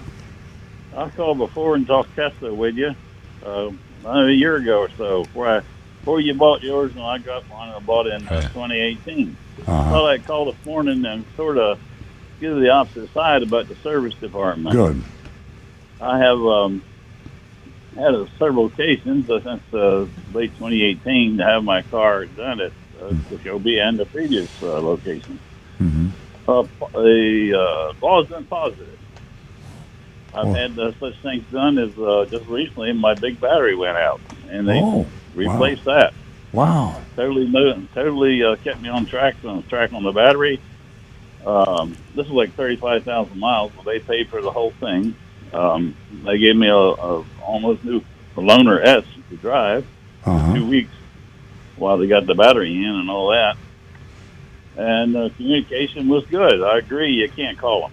Yeah. The telephone is, they don't know how to use it or whatever, but I've had good luck with texting them, quick response and whatever. Prior to that service thing, I've had it in for one, I had mice get into my wiring and destroy my airbag system. They fixed that, and I saw the minimal cost. The harness had been chewed out. I think it was $400, but that was on me and my insurance company for comprehensive. Mm-hmm. Also had some body damage on the bumper due to the inadvertent accident. And the body shop was great. I didn't even know they had a body a while shop. to get it in, and their body shop was great. And Wow. Work came out wonderful. Well, that's So, good. You know, I appreciate thought you. I'd listen to you. Yeah, They were I'm taking glad you it to that called. side. Yeah. Nancy and I were talking in the car about this, and as a car dealer, I hear people that call me up and tell me I have the worst service department, and the people are rude and abusive, and they didn't have the part, and I hear this, and they get me all upset, and I call Stu and get him all upset, and then I have to remember that 99 times out of 100, people are happy, and I know that. So we had a bad experience. I'm so glad to hear that you had a good experience out there. It's just it happens, right? I mean, wrong time, wrong day, wrong person. Those things happen. Human beings are human beings, and now I can anticipate a happier experience next time I go out there. Thanks very much. Yeah, well, I just we talked before. I'm into the cars for a long time. I'm a senior judge for AACA for years, and a retired engineer from Pratt Whitney and all that stuff. Yeah. And I've had my Tesla, and I got to agree, I'm a Tesla fan, and will always be because the car is just great. Yeah. But the service is not as bad as some people are describing, and I thought it was worth a call. How often do you bring it in for routine maintenance? I'm ashamed to tell you, I haven't read the online owner's manual, but how often do you go in, and what do they do for routine maintenance? Well, they changed the air filter. That's it. That's it, yeah. So very little maintenance. Yeah. There's no maintenance to it. I mean, I probably could have done that myself. I'm kind of halfway decent mechanic. Mm-hmm. I just thought the services, they're trying to make it better too. Well, thank you very much. Hey, Dick, I have a question for you. Sure. Dick, are you talking about the Tesla dealership on Okeechobee Boulevard? Right. Oh, okay. Dick, did you go inside the garage with your Tesla? Yeah. Yeah, I was in the garage. What was your feeling, Dick? How did you like the atmosphere? How did you like the conditions? Was it any different from, it sounds like you've been buying cars for a long time, not Teslas. Yeah. But was it any different from any of the other garages that you had been in? Quite a bit different. I'm 85. I bought a lot of cars. So you bought a lot of cars, Dick. So what's your opinion? Opinion was the garage was all but spotless. So it is meticulous. And mechanics are sitting right there. The guy that handles you sitting in the garage. Okay, that's all I wanted to hear. Sitting here. Thanks for your phone call. Yeah. Anytime you want to talk Tesla or got a question, I'm a halfway decent engineer on Teslas and a fair amount of experience with travel and charging and all that. So, boy, that's great, Dick. I can't wait to hear from you again. Please give us a call. We'll follow up on the air about our service and how it went. Give us a call again. I would send send Elon a tweet. He apparently listens to those. Yeah. Okay. Thank you for that. Okay, I really enjoy your show. Thank you so much. Bye now. Bye-bye. Have a great weekend. We're going to go to Felicia, who's a first-time No, Felicia. Okay. Bye, Felicia. How about Mary? Okay. Mary, we haven't heard from you for a while. Mary calls us from LaBelle. Good morning. Hello. Yes, We got Phil in, calling Mary. you again with another problem. I have a 2011 Honda CR-V with about 120,000 miles on it. Mm-hmm. And I've had no issues with it until this week. When on two occasions on the same morning, it shut down and the steering locked while I was coasting, once at about 25 miles an hour coming into a roundabout, and once at about 5 miles an hour going into a parking space. Oh, that's scary. There was very scary. No check engine light came on, no sputtering, no rough idle. What was unusual was I normally don't go below a half a tank. I was down somewhere between a quarter and a third of a tank of fuel. There's been no recurrence since I filled the tank. And when I put it in park and restarted, there was no problem. But I'm really concerned about it happening in the future, especially since I oftentimes am driving at, what was interstate. Were you out of gas? Was it? I mean, did it like? No. Oh, okay. No, because it started right up. On both occasions, there was no sputtering, but it was pretty scary. Is this a push-to-start car? Has push-button start? No, it's your old-fashioned key ignition. Yeah. Yeah, it's a 2011. Because the thing that's getting me is the steering wheel locking. Normally, steering wheel locks will not engage unless the key is turned back to the off position. That's actually a mechanical system versus an electronic solenoid, because push-button cars use a solenoid.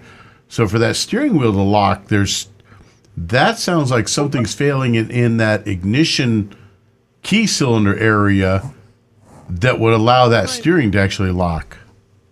Yeah, my friend Don Brown cautioned me about, did it actually lock or was it just hard to turn? Yeah, in my which I appreciate those are two different things. Yeah.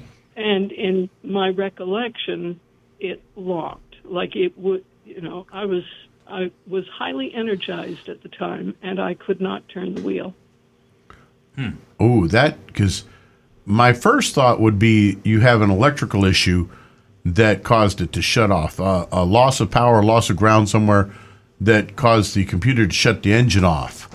But that steering wheel locking is very concerning to me because of the issue that, like I say, when a normal on a key type system where you have to turn the key to start the engine, the steering wheel lock, like I say, is mechanical, not electrical.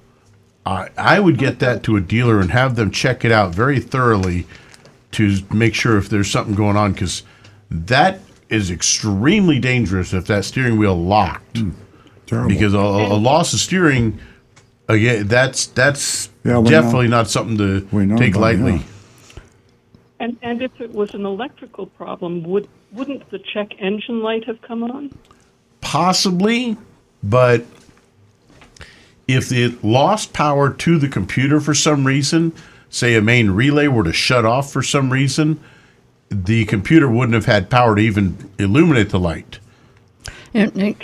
Mary, this is Nancy Stewart. Because this has happened to me, here we are. Could it have been this? Could it have been that? It could have been anything. But the main thing here is that it is extremely dangerous for something like that to happen. I agree. Yes, depending upon where you are. Right. Now, fortunately, in both cases, I was not on the interstate. But I was just going to say, at least my mileage is on the interstate. Honestly. So a dealer, go to the dealer, not to a standard garage. Right. I would. Recommendation. Yeah, I would go to the dealer simply because of the more experience that they would have, and the potential that they may have seen this condition before and be familiar with it. Call us next week and let us know how it went. But do take it to your dealer, Mary, and we'd love to hear from you and see what happened if they gave you the right scoop and we're able to get it fixed for you. But please take it to the dealer right away and call us next week. Thanks very much for the call. Yeah, Mary, it was great hearing from you again. Thank you, Nancy. Thank you, Earl. Thank you, Rick. I will be back with you next week. Oh, thank you so much. Have a great weekend. Okay. Thank you. You too. We are going to take one last call. Boy, where did the time go? We've got so many things to get to. Amongst one of the things, our mystery shopping report. And Jonathan, I believe that's Paul who's holding. Okay, we're going to go to Paul. Thanks for your patience, Paul. Hi there. Good morning. Good morning. Good morning. Good morning. Hey, I have a question. Hi there. I have a question. I ordered a new Toyota from you guys like back in February. Still hasn't come in yet. But a couple of weeks ago, a car came my way, which was a 14-year-old Lexus RX 350. When I went to look at the car, it was in such incredible, unbelievable condition. It was one of those things that I couldn't not buy because it only had 27,000 miles on it. A recommendation, what preventive maintenance services would you recommend I do on this 27,000-mile car now? Exactly what's in the owner's manual. And if you don't have one, you can buy one online, or you could buy one at the Lexus dealer. Probably cheaper online. Oh, don't buy one. Just go online, and they're available as a PDF file. No. I have the owner's manual. I looked at it, but the question that I had was, because the car is so old, should I have any additional preventive maintenance things that I could do now, such as change the transmission fluid, change. You know what? Doesn't require it yet. Should I do it now because the car is so old? Here's what I would look at. I would have the brakes inspected for how thick the pads are and whether there's any sign of heavy corrosion on the rotors. Basically, just take your car to a mechanic that you trust and have him go over it with a fine-tooth comb and recommend to you what should be done when you take it in for your first maintenance. And after that, just go by your owner's manual. Oh, yeah. Okay. Because, I was just thinking that it might be a good idea. It's hard to describe this car. It had a clean Carfax. The condition was so unbelievable, the car even still smells new inside. Okay, and I was just wondering what, maybe to change the tranny fluid, No. change the brake fluid, Nope. and I've already had the car looked at by my mechanic, and Well, if he didn't recommend any problems and he's a how good good the mechanic, then you're good. Then if he says you're good to go, you're good to go. Now get your owner's manual recommendation, and you're going to be coming in at least every 6 months to get the owner, at least to get check the tire pressure and maybe an oil change. Yeah. Okay, that's it. Wow. All right. Yeah, that's because it still drives like a new car. Unfortunately, I'm going to have to cancel the Toyota I ordered from you guys in February. Well, normally we would be Thank sad. you. Thank you. You made people happy. Yeah, we'll have to because we got a lot of people. Yeah, waiting there for won't be cars, a problem. But thanks for the original idea, and congratulations on a great buy. And the Lexus is the best car in the world, and you got a real doozy with extremely low mileage. Enjoy it. And give it a nice wash and wax. The car was garage kept since new. Had 2 owners. Had regular, the Lexus maintenance services were all done. I flipped out. For $19,000, I couldn't not buy the car. Wow! Absolutely. Yeah. Paul, thanks so much for the call. Guys. Appreciate it. Thank you. Thank you for listening. Okay, folks, the phone lines are closed, and we are going to go back to Stu, I believe. Yeah, we'll just clean up the remaining text. Here's one for Rick. I'm not sure if I should ask. This is from Ola. Not sure if I should ask, but I'd really love to know how Rick developed all these knowledge-packed information. He's extremely, brilliantly intelligent. It's okay if he doesn't want to share his background. And I said, I'll give him a chance to brag a little bit. I do know that we were in the same advanced placement physics class in 1986 together. I am a nerd. I read things, and I have a little bit of a gift of a relatively good memory. He drinks wine and knows things. Yeah. Yep. And he's really good with what Google. I do. He's really good with Google. That too. Yep. That memory is really, really important. Yeah. It just, I have good retention on a lot of knowledge, and cars interest me. I love the technology, so I read a lot about it. I learn a lot about it. And I've got good retention. And he likes to talk to people. He's a very people-friendly person. And unlike a lot of mechanics that are, they don't want to get involved with customers, Rick likes to talk to the customer. And you can find out more from asking the right questions of a customer than you can with your diagnostic machinery. I mean, you really need to hear the fact. When you come into a car dealership today, you talk to a service salesman, he listens to you. This guy might probably never worked on a car in his life, and he's going to come up with some ideas. He's going to send to a technician who you never see. He's going to rely a lot on the service salesman said that he wrote down on your repair order. If you could talk to a guy like Rick Kearney when you go into a service department, directly to the technicians that are going to work on your car, and he knows the right questions to ask, you'll get a lot better repair. So that's the reason Rick is such a great mechanic. That's a really good point that you point out about Rick. And anyone who has listened to the show probably picks up the fact that he is a people person.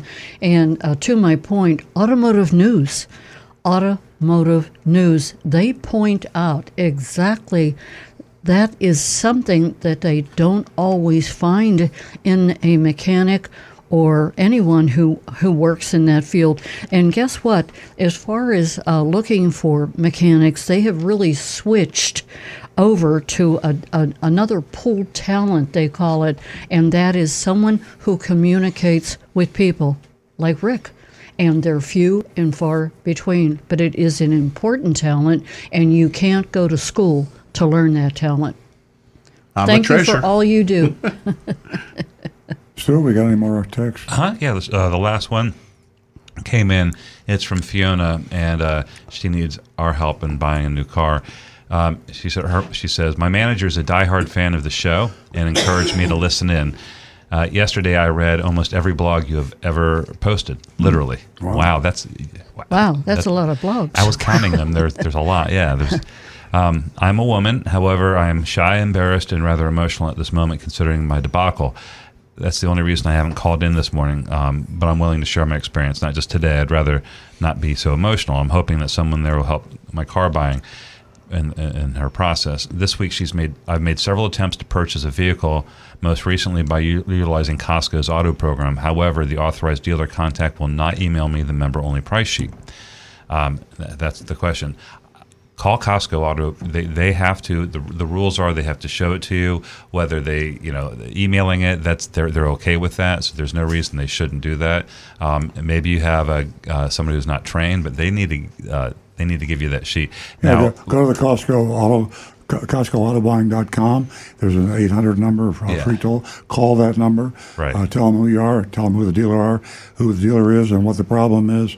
And they will call the dealer, and they will admonish him.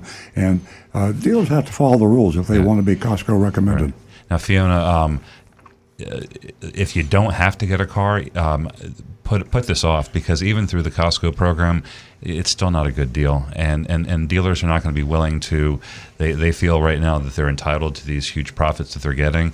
So even the Costco auto buying program is not. And when you buy the car, if you do buy it from the Costco auto dealer, put on your buyer's order, your sales contract, that the dealer agrees to sell you that car at the Costco recommended price at the time you take delivery, because that can change. It's not going to go up. It's probably going to go down. Might not go down, but it's a safety factor.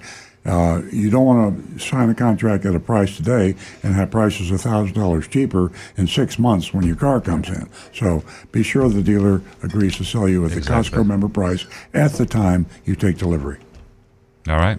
All right. I think we are all caught up. Okay. I'm going to get into the mystery shopping report in just a second, but there's a very important issue that we talked about 3 or 4 weeks ago. We haven't talked about it much since then.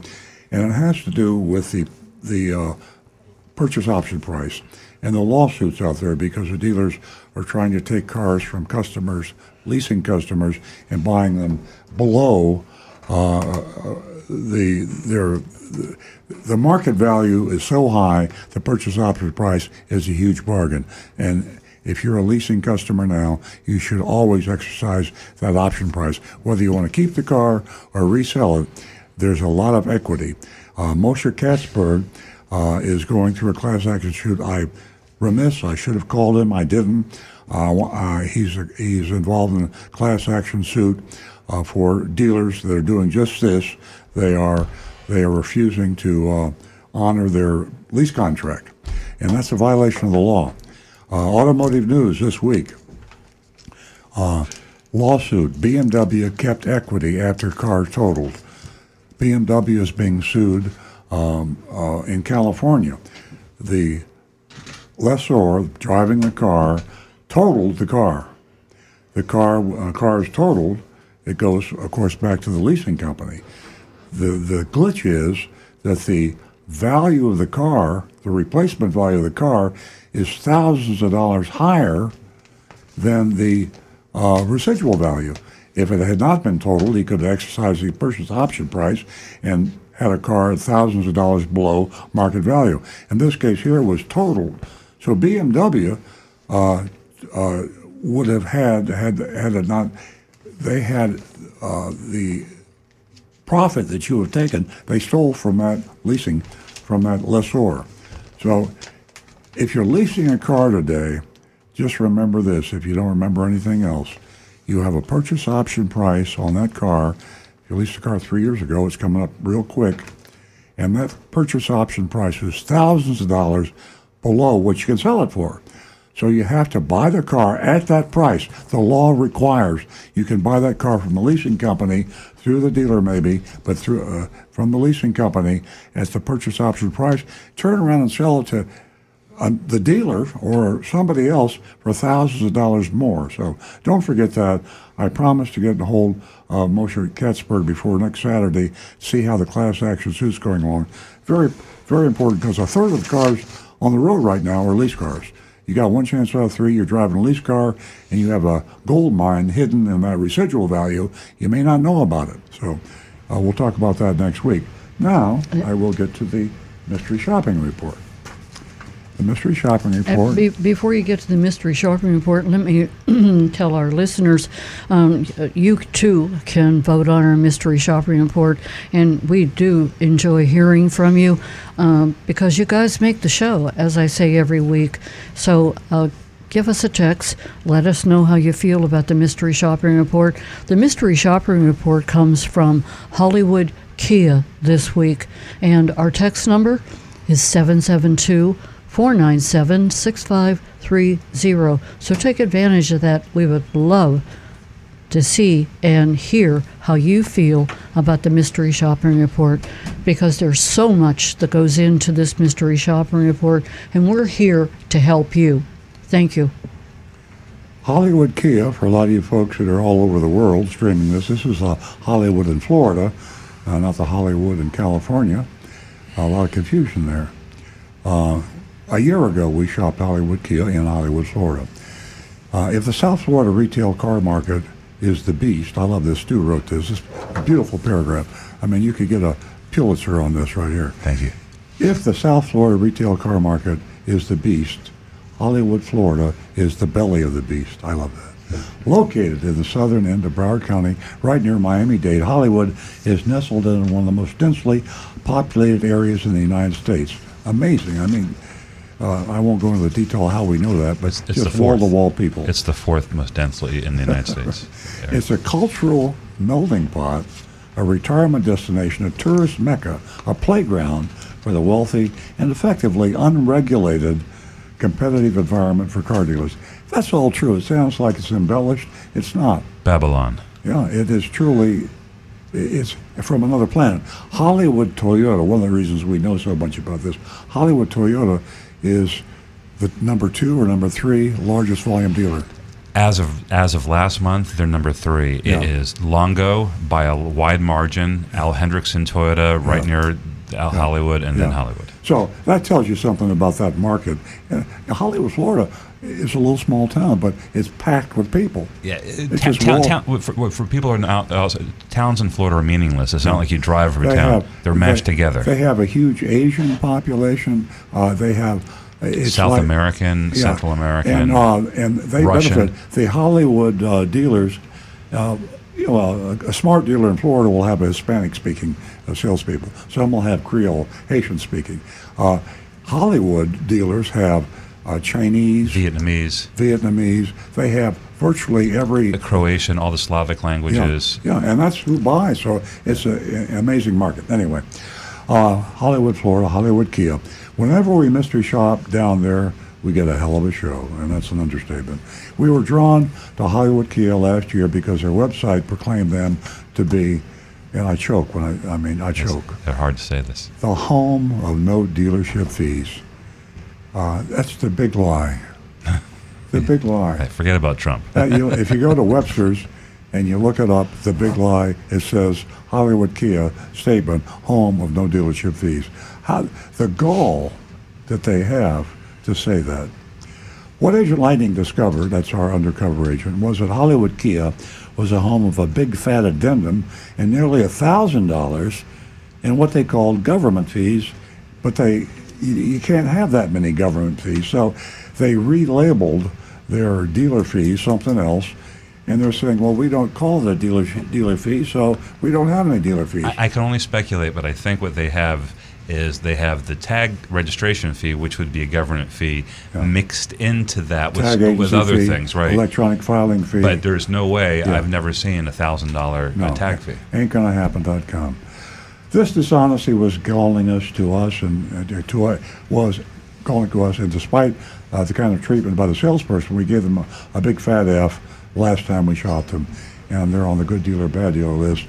We get very few Fs, folks. We grade on the curve. I mean, when they're bad, we give them a D. They got to be really bad to fail, so they were really bad. We called on the owner, Jonathan Levy, to take down the no dealership fee. We said, Jonathan, take it down. You probably don't even know about it. We gave him the benefit of the doubt. Well, he should talk to his son. He should talk to his son. On the lighter side, last year, we know that Levy's son, Josh, the general counsel of the dealership, he should know too. Josh is not doing his job. Yeah. Was elected mayor of Hollywood. So the mayor of the belly of the beast. Right. Right. Something doesn't sound right. Son is a lawyer. You can't make this stuff up. On last year's report, Hollywood... Oh, no, you missed the second part of that sentence. Oh, yeah, he was reelected. Yeah. Right. Yeah, Josh Levy was reelected and will serve as mayor through 2024. I'd love to see the election system in Hollywood. I mean, the belly of the beast. I'd like to see how easy it is for Hollywood Toy to get a sign put up in Hollywood. Yeah. On last year's report, Hollywood Kia priced their car about $1,000 over MSRP with a crazy $953 government fee. Today, this sounds like a great deal, but remember, in June 2021, the inventory crunch was just beginning. Things are different now, and Agent Lightning knows this better than anyone. Here's our report. I'm speaking as if I were Agent Lightning. My initial experience was strange. I walked in the front door, and I approached a customer service desk. A man was sitting there, and before I could speak, he stood up and walked away without acknowledging me. I mean, this is something you don't see in car dealerships. Then I heard a shout coming from my right. A salesperson wanted to know if I needed help with anything. He was leaning way back in his chair, very informally. I turned to the guy in the chair and said I was hoping to buy a new car today. He remained seated and waved at me. He waved me over. I walked over and sat down in front of his desk and said I was interested in an economical hatchback or small SUV. I said I doubted if they had one in stock. The salesman said, "Oh, we do. In fact, we got one over there." He said that a new 2022 Sportage in white was just becoming available. According to him, a customer had ordered it a while back and it arrived 3 days ago, but the customer hadn't responded to their phone calls or texts. He offered to show me his unanswered text messages. I declined, and he said, why would you doubt his word? I swear to God. I declined, and I said I believed him. I said I was very interested in seeing the white one, the only one. He had me follow him while he got his keys, and then he led me outside. I asked him if he had a name, and he said, this is all so strange. Yeah. He said, Akil. Yeah. Akil. It's spelled Achille. But his name is Akil. That would have worried me right there. A killer would worry me. Right. It's sort of like Achilles, yeah, without the S. Yeah, exactly. And mispronounced. Akil. So, I wonder what nationality it was. Anyway, we found the car, a new 2002 Kia Sportage X-Line, all-wheel drive. The MSRP was $34,905. There was no addendum on the car. But there was on the manila envelope that Akil left on the front seat, on the front seat. So, of course, the addendums are obviously for disclosure, and they're supposed to be on the window for the customer to see. You don't put it on the deal envelope. Yeah, he was carrying it around and carry it around with you. But that's how Agent Lightning, Eagle Eye Lightning, saw it. Mm-hmm. She misses nothing. In fact, she snapped a picture of it, and I have a picture of it here. On the manila envelope, the deal envelope that he carried around. The addendum was added. I added $945 for a resistol. What's resistol? It's probably the version of like a paint and fabric protector, I bet. Yeah. It sounds like it resists all. That's funny because I thought resistol was a type of cowboy hat. Yeah. Resistol, is it? Yeah. $350 for nitrofill and $29.95 regional market adjustment. Akil asked me if I'd like to take it for a test drive. It's hard to say that. Akil. Yeah, it doesn't roll. Scary. Akil asked me if I'd like to take it for a test drive. I didn't answer. Instead, I pointed to the Monroney label and asked him what kind of pricing I could expect. Akil didn't bat an eye and told me that they were marking their car up $7,000 over MSRP. Right. That's a whopper. I replied that when I saw their no dealer fee sign, I'd assumed they were selling their cars for MSRP or less. I mean, when you stop and think about it, who cares about dealer fees? If you're going to charge me $7,000, $10,000, we've heard $40,000.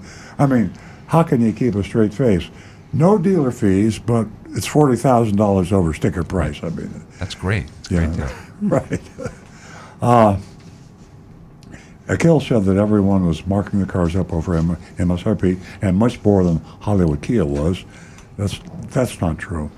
The same lame explanation I got every week. Everyone says, they say, we're marking up, but not as much as everybody else. No matter how much it is, everybody else is marching. And the sales manager tells them, maybe the dealer tells us, hell, you don't know who the liars are and who the misinformed are.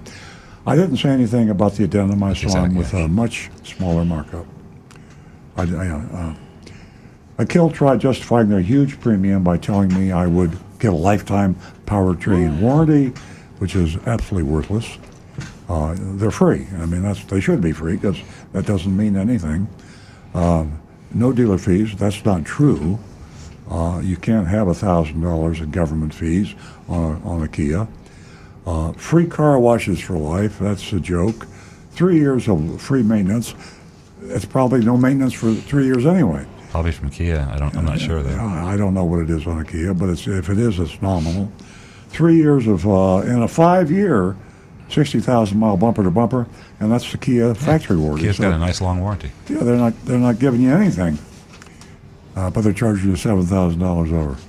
I told him I wanted to pay cash, and my father was providing my funds. I said there was no way he was going to agree.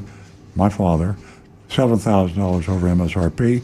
Akil ignored me, suggested we go drive the car.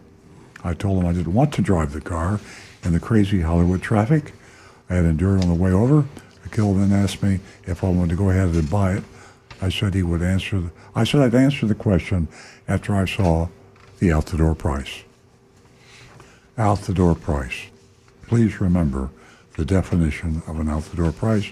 That's a price you pay. You write the check out, you hand it to the salesman, you get in the car, and you drive it home. That's what disappears from your bank account. Definition, exactly. Right. Okay, out the door. Akil led me back inside. We sat down at the same desk. He spent several minutes typing at his computer without saying anything. I finally spoke up and asked if he needed anything from me. He said not yet. He was having problems logging his computer. I mean, you're a normal person would say, I got a problem with the computer. Listen, he just kept typing. I want to tell you something. When I was writing this thing up in Agent Lightning's notes, she timed it, and she sat there for 12 minutes as he typed on his computer. And I didn't think you were He never said anything. And I didn't think you would believe that, so I just said several minutes. But it was 12 minutes. He couldn't log into his computer, and then she finally says, "You need something from me?" Akil is a strange person. Akil gave up, picked up a pen, asked me for my name, address, and phone number. Then he left to see the sales manager. He's back in a few minutes with a worksheet. Top line, $43,295. $8,390 over MSRP. Not $7,000, folks. $8,390 over MSRP. There was $959.50 in government fees. And as I said, it just can't happen on a Kia. You can't have legitimate government fees that high on a Kia. Just like that, and what's not government is dealer fee. And they say they don't have any dealer fee. They do. They just don't call it that. They don't call it that. Again, there is no $959 government fee in Florida. There could be several $100s in registration title fees, but these are far less than that. Immediately I objected and pointed out that he marked it up much more than the $7,000. He told me when I came in. Akil looked puzzled. Puzzled? That's the only thing I can understand. He's obviously a puzzled gentleman. And asked what I was talking about. I was getting mad, so I did match for so I did the match for him. He said I had the MSRP wrong, so I showed him the picture. I took the Monroney label.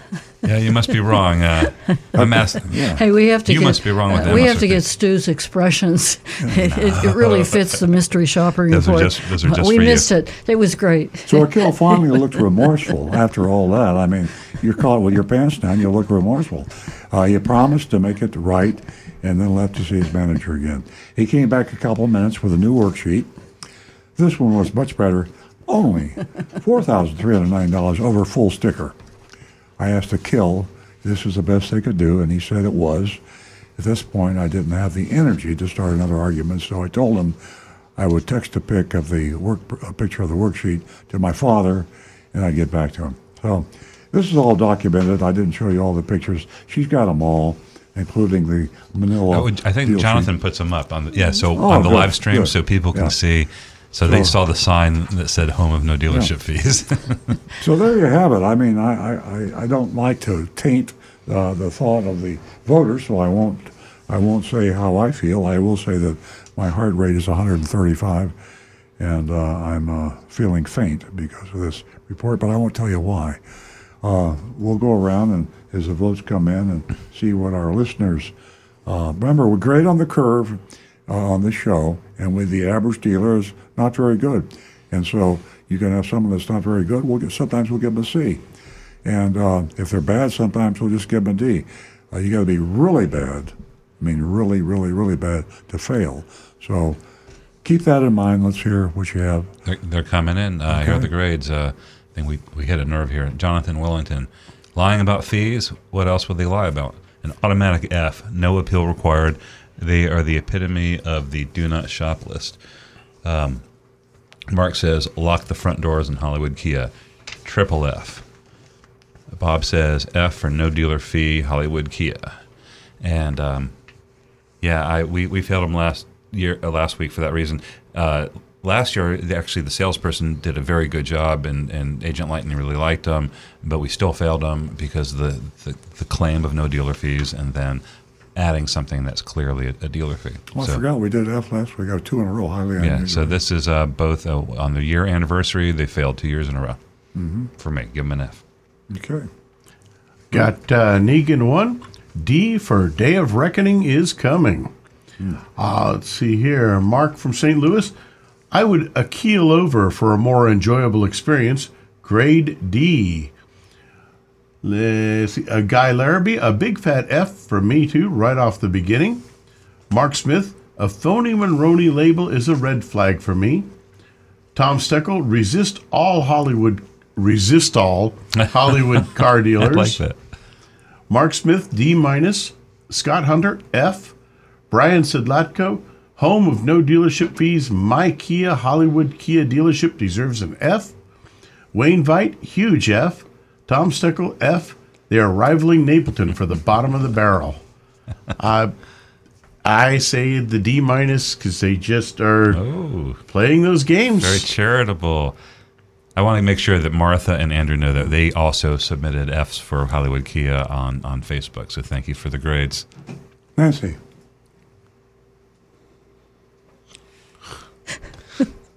I can predict.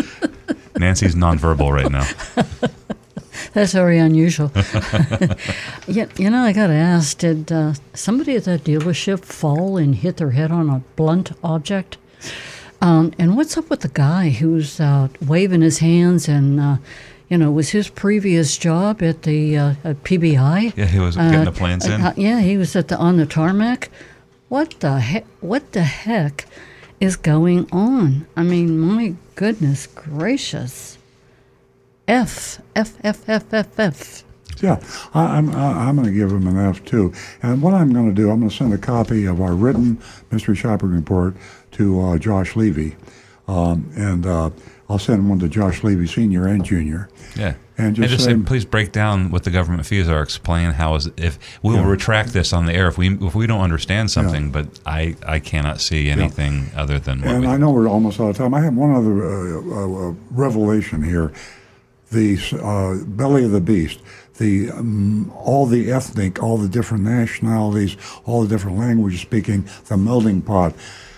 I found out, I didn't know this, you do not have to furnish a contract, a vehicle buyer's order, or anything else in the language of the buyer. Not in Florida. Not in Florida. In California, you do. Yeah. So, I think one of the problems we have down there, people are signing things they can't read or understand. And I think maybe that's one of the reasons why the Hollywood dealers do extraordinarily well. That's not, you're not being hyperbolic. I mean, a well-educated person has a difficulty understanding everything and will not read in the contract. So the language issue. Okay, we're out of time, and we are. If you enjoy the show as much as we do. I wish we would have been able to get Stu's expression as Earl was reading that. Jonathan might have. It was priceless. Jonathan did. John's shaking it. Yeah. See, I keep forgetting. There's like 8 cameras in here. Bye, hey, everybody. folks. Thank you so much for joining us this morning. We certainly enjoy your company. Thank you to all of our callers, and to Felicia. Give us a call next week. I apologize for not being able to get to you. Again, thank you. We'll see you right back here next Saturday morning, 8 a.m.